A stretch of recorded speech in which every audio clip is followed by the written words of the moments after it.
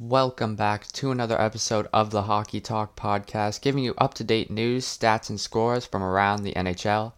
I'm your host, Will, and in today's episode of the Hockey Talk podcast, I will give you my opinion on whether or not I think the Buffalo Sabres can finally get into the playoffs with the moves they made this offseason, and why Mike Hoffman, the biggest unrestricted free agent left, hasn't signed with anyone yet, and some potential landing spots for him. But right before we get into that, make sure you follow the Hockey Talk podcast on Instagram and Twitter to get notified when we post new episodes, to give feedback on the episodes, and to let us know what topics you'd want to hear our opinions and our thoughts on. Also, go subscribe to the Hockey Talk podcast on YouTube. I will be posting individual clips and segments of the Hockey Talk podcast there, so definitely go check that out if you're interested. Just search up the Hockey Talk podcast and it should come right up. Now, let's get right into the topics of this week's episode.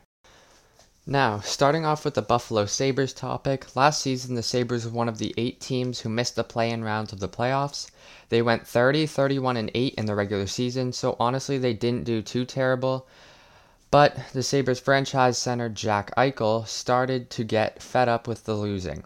He publicly addressed his frustration with the team, which led to him being in trade rumors, which is obviously probably not something the Buffalo Sabres management wanted to hear, so they decided to make a big splash in the offseason and go out and get a couple of key pieces that I think will help lead them into the playoffs.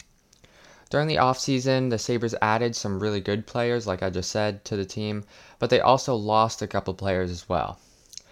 One of the significant additions they made during the offseason was bringing in left winger Taylor Hall. This was by far the biggest move they made, and I really like it. Hall had 16 goals, 36 assists for 52 points in 65 games. Hall can definitely put up much better numbers than that, but he really hasn't had much of a chance to succeed. He played in Edmonton from 2010 to 2016, had some decent years putting up anywhere from 50 to 80 points a season, but never really got the chance to play with a superstar playmaker like Connor McDavid because he was drafted in 2015 and Hall was traded to the Devils in 2016. Hall's second year in New Jersey was phenomenal, and he had a career-high 93 points in 76 games, but ever since then, Hall really hasn't produced as much as people, including myself, think he can. That's why I love Taylor Hall to Buffalo. He can play on the top line with Eichel and Reinhart. Eichel's a great playmaker, so he can just feed the puck to Hall, and Hall can score because he's labeled as a sniper and has one of the best shots in the NHL. So this move works out great for everyone. Hall finally has someone who can feed the puck to him, and Eichel finally has someone to feed the puck to. The Sabres signed Hall to a 1-year, $8 million deal.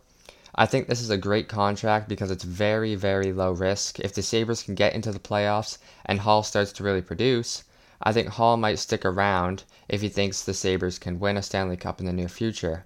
If not, he'll go sign with a legitimate Stanley Cup contender because Hall is getting older. He was drafted 10 years ago. Now, Hall, during the offseason, he was one of the biggest free agents out there, and there were some rumors that he was getting offers from teams like Colorado and legitimate Stanley Cup contenders, but he decided to turn those offers down and go to Buffalo, a place where they haven't made the playoffs in a while, and in hopes that he's one of the reasons why they make the playoffs, to help Jack Eichel out. I just think it's a great move by Taylor Hall. I think it's a great deal for the Buffalo Sabres, and I just, all in all, really like the signing by the Buffalo Sabres and adding Taylor Hall. The second big addition to the Buffalo Sabres was center Eric Staal. If you guys didn't know, Staal was part of a 1-for-1 trade with Minnesota that sent Marcus Johansson to Minnesota in exchange for Eric Staal. Staal had 19 goals, 28 assists for 47 points in 66 games last season. And I love this move for the Sabres because Staal is the perfect second-line center who can get you 40 to 50 points. Staal has 1 year left on his contract worth $3.25 million. So it's the perfect contract too. If Staal doesn't work out with the team, they're not paying him much, and it's the last season of his contract, so there's no risk involved, and they don't have to re-sign him. During the offseason, the Sabres also did sign some depth guys like Cody Eakin to replace guys that they lost this offseason, which I'm about to talk about, the guys that they lost this offseason. But I didn't want to make this episode longer than it has to be, so I decided to just talk about the most significant players they added and lost. One of the most significant players the Sabres lost this season was Marcus Johansson. Like I said earlier, they traded him for Eric Staal, which was just a phenomenal trade in my opinion. So I don't think they'll miss Johansson too much. In my opinion, Eric Staal makes up and adds a little more scoring than Johansson ever did on the Buffalo Sabres. Johansson had 9 goals, 21 assists for 30 points in 60 games last season. So Staal produces much better than Johansson does. But the only upside to Johansson over Staal is that Johansson is much younger than Staal. Staal is 36 years old while Johansson is only 30 years old. Marcus Johansson also has 1 year left on his deal at $4.5 million, so Buffalo got the better end of the trade as of right now. Staal's on a much lower contract. They both have 1 year left, but they're paying Staal a little bit less for a better player. Next player the Sabres lost this offseason was Dominik Kahun. Kahun left in free agency and signed with the Edmonton Oilers. Kahun is still very young at 25 years old, but in 3 seasons in the NHL, he's played for 3 different teams, and he's never been able to score at a good enough pace. I think losing Kahun isn't that bad. He was a depth player at best, and not having him on the roster makes room for Sabres young guys like Dylan Cousins to come up and try and make an impact. So all in all, this isn't really a terrible loss. The last significant player that the Sabres lost this offseason that I'm going to talk about is Wayne Simmonds. Simmonds is a very gritty fourth liner, and not much more than that. He'll go out and throw around the body and isn't afraid to drop the gloves. Simmonds has 8 goals, 17 assists for 25 points in 68 games this season. The Sabres didn't really need him on the fourth line anymore, and isn't quite good enough for the third line in my opinion, so this is another loss I don't think the Sabres mind too much. So I've talked about Buffalo's past couple of seasons and some of the additions they've made as well as some of the losses they had during the offseason.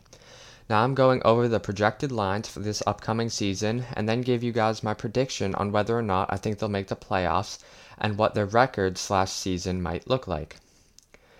Forwards, the first line, Taylor Hall, Jack Eichel, and Sam Reinhart. The second line, Jeff Skinner, Eric Staal, and Victor Olofsson. Third line, Tobias Rieder, Cody Eakin, and Dylan Cousins. The fourth line, Zemlis Girgensons, Curtis Lazar, and Kyle Okposo. I think the forward group is much better than last season.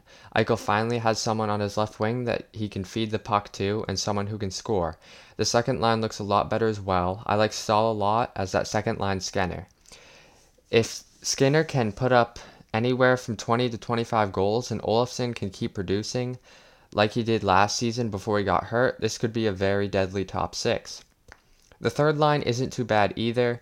Cody Eakin fits in well with that third line center position, and Tobias Rieder isn't bad either. The third line kind of depends on how Cousins does in his rookie season. If he has a good rookie season, then that third line will be much more reliable and more useful. And then the fourth line is just that gritty line that'll go out there and throw the body around a bit. It's not a line that's going to go out there and get you a lot of points, but it's a line that'll go out there and play a really physical game. All in all, I think the forward group looks really good. The only moves I can see them making at the deadline to improve the team is maybe at the deadline, depending on how the third line is doing, they can trade for a really solid depth scorer. They should only do that if they're either in a playoff spot or really close to one. Now the defense, the first pair is Rasmus Dahlin and Colin Miller. Second pair, Rasmus Ristolainen and Brandon Montour. The third pair is Jake McCabe and Henry Jokiharju. Now the defense isn't terrible, but it isn't as good as the offense in my opinion. I like Dahlin a lot. I think he's going to become a very good defenseman for them. The only problem I see is having Colin Miller on that first defensive pairing. I don't see him as a first pair D-man, but I think this situation is fine, especially since Miller is more of a defensive guy, unlike Dahlin, who's a very good offensive defenseman. The second pair isn't horrible, but I would like to see Ristolainen have a better defensive game. His offensive numbers aren't too bad, Montour could put up better numbers than he is, but it's not really necessary. In my opinion, if both Montour and Ristolainen can have better defensive games, then the second pair isn't bad at all. The third defensive pairing is kind of your shutdown D pair. Both of them can put up 20 to 25 points, and Henri Jokiharju is only 21, so I don't mind this third pairing at all. Overall, I don't think the defense is that bad. One thing to look out for is that second pairing, though. If they can play better defense and still put up offensive numbers, then that will help the forward. That will help them a lot toward a playoff spot. But if they can't, then there might be a problem. That might be another thing that they look at the deadline is getting another defenseman, a better defenseman, maybe finally trading Rasmus Ristolainen if he's not producing very well, but only time will tell. The goaltenders for the Buffalo Sabres are Carter Hutton and Linus Ullmark. Honestly, in my opinion, goaltending is the biggest question mark on this team. It surprised me a little that they didn't go out and get a goalie this offseason, especially since there were so many goalies in free agency. I don't think Carter Hutton is a starter anymore. I think for these goalies to succeed, they both have to play decent and either play as a tandem, or Ullmark finally has to have that breakthrough year and become the number one goalie for the Sabres. Some people are saying that the move is to have Ullmark as the starter and hope he plays well. If he doesn't and the Sabres are close to a playoff spot or barely in one, I could see the Sabres making a move at the deadline for a starting goaltender or even just a stronger goaltender that'll help them a little bit more. Now it's time for my predictions for this upcoming season. There are definitely a couple question marks on this team. The second pair defense, how good the goalies are going to play. But all in all, I think the moves they made this season, like acquiring Taylor Hall and Eric Stahl, are great moves. I think if goaltending can play decent enough, then the defense can play good defensively, then they'll have a good season. If not, I think the Sabres might not do so well. For my final opinion, though, I think the Sabres will make the playoffs in that 1 or 2 wild card spot. They're definitely going to be a wild card team. I don't think they're going to be top 3 in the Atlantic. I don't think they're going to beat out Boston, Tampa, or who's that other team in the Metro? Or not the Metro, the Atlantic. Not sure, but I don't think that they're going to be one of those top 3 teams in the Atlantic. So I think they're going to either be that 1 or 2 wild card spot. In my opinion, most likely 2, if anything. Now, after going over the Buffalo Sabres and how their offseason went and what they're looking like for next season, it's time for me to go over Mike Hoffman. It's been long enough. It's been, I think it was like 9 weeks since free agency started, and Mike Hoffman, one of the biggest free agents that was going to hit the open market before this even started, is still available. If you don't know what's going on, winger Mike Hoffman is still in free agency. Hoffman is a consistent 30-goal scorer and is great on the power play. So why is Hoffman available and where could he land? Here are my thoughts and opinions. Like I said, Hoffman's a very good top 6 winger. He's a sniper and can put up 30-plus goals a season. He's very good on the power play, but there are some things keeping teams from signing him. He's asking for somewhere between $5 to $6 million per year, and with this season having a flat cap, many teams are up against the cap and they don't have that kind of money. Some teams are most likely waiting for the asking price to go down, so where could he land? I put 4 teams together that could be the right fit for Mike Hoffman. First team being the Boston Bruins. As most people may know, the Boston Bruins have one of the best scoring first lines in the NHL with Marchand, Bergeron, and Pastrnak. But their secondary scoring hasn't been the greatest. They brought in Craig Smith this offseason to help with that, but a guy like Mike Hoffman would be huge. Another big reason the Bruins should consider this is their 2 best players in Marchand and Pastrnak are going to be out until at least February, recovering from surgeries. But when the team is healthy, they could have a second line of DeBrusk, Krejci, and Hoffman. You'll see this trend in a lot of teams I talk about, but they don't have very much cap space. The Bruins only have $2.9 million left in cap space, so they would have to move someone to sign him.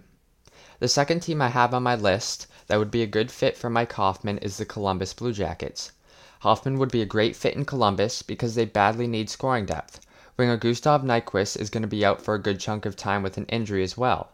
So adding a guy like Hoffman would be a good idea. Hoffman can definitely play top line with Dubois, but that also leads me to another point. While the Blue Jackets do have $9.2 million in cap space, they still haven't signed restricted free agent Pierre-Luc Dubois. Dubois is definitely their top priority, but Hoffman definitely shouldn't be out of the picture completely. The third team I have on my list for a good landing spot for Mike Hoffman is the New York Islanders. The New York Islanders would be the perfect fit for Hoffman. He could play top line with Matthew Barzal, giving the Islanders insane depth. New York is very cap strapped though. They still haven't signed superstar Matthew Barzal, and they have just under $4 million. They lost defenseman Devon Taves for some picks to try and free up cap space, but there still isn't nearly enough room. If they were able to sign Barzal to a 1 or 2 year bridge deal, then they could try and trade someone like Jordan Eberle, and maybe they would have enough cap space to sign Mike Hoffman as well. The only reason I include the Islanders in this is because it's been talked about a lot before, and just because of how good the fit would be for Mike Hoffman in Long Island.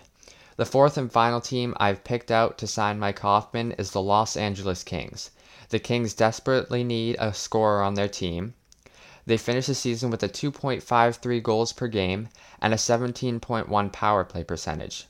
He would fit right in on that top line with Kopitar and on the first power play unit. The Kings do have plenty of cap space with $13 million, but the Kings are rebuilding, so does it really make much sense for the Kings to go out and sign him for 2 to 4 years at $6 million, which is half of their cap space? I don't think it makes that much sense for the Kings, but the Kings are an interesting team to look at. If they did sign him, I think the contract would make for some cap issues in the future. So is it really worth it for right now? Because they're not really contending for a playoff spot at all. So I don't know. Those are the 4 teams I picked out that could sign / would be a good fit for Mike Hoffman. Hopefully you guys enjoyed this episode of the Hockey Talk Podcast. Again, make sure to go follow the Hockey Talk Podcast on both Instagram and Twitter so you can stay up to date with news on the podcast. Also, go subscribe to the Hockey Talk Podcast on YouTube. I will be posting individual clips and segments of the podcast there, so definitely go check that out. Until next time, peace.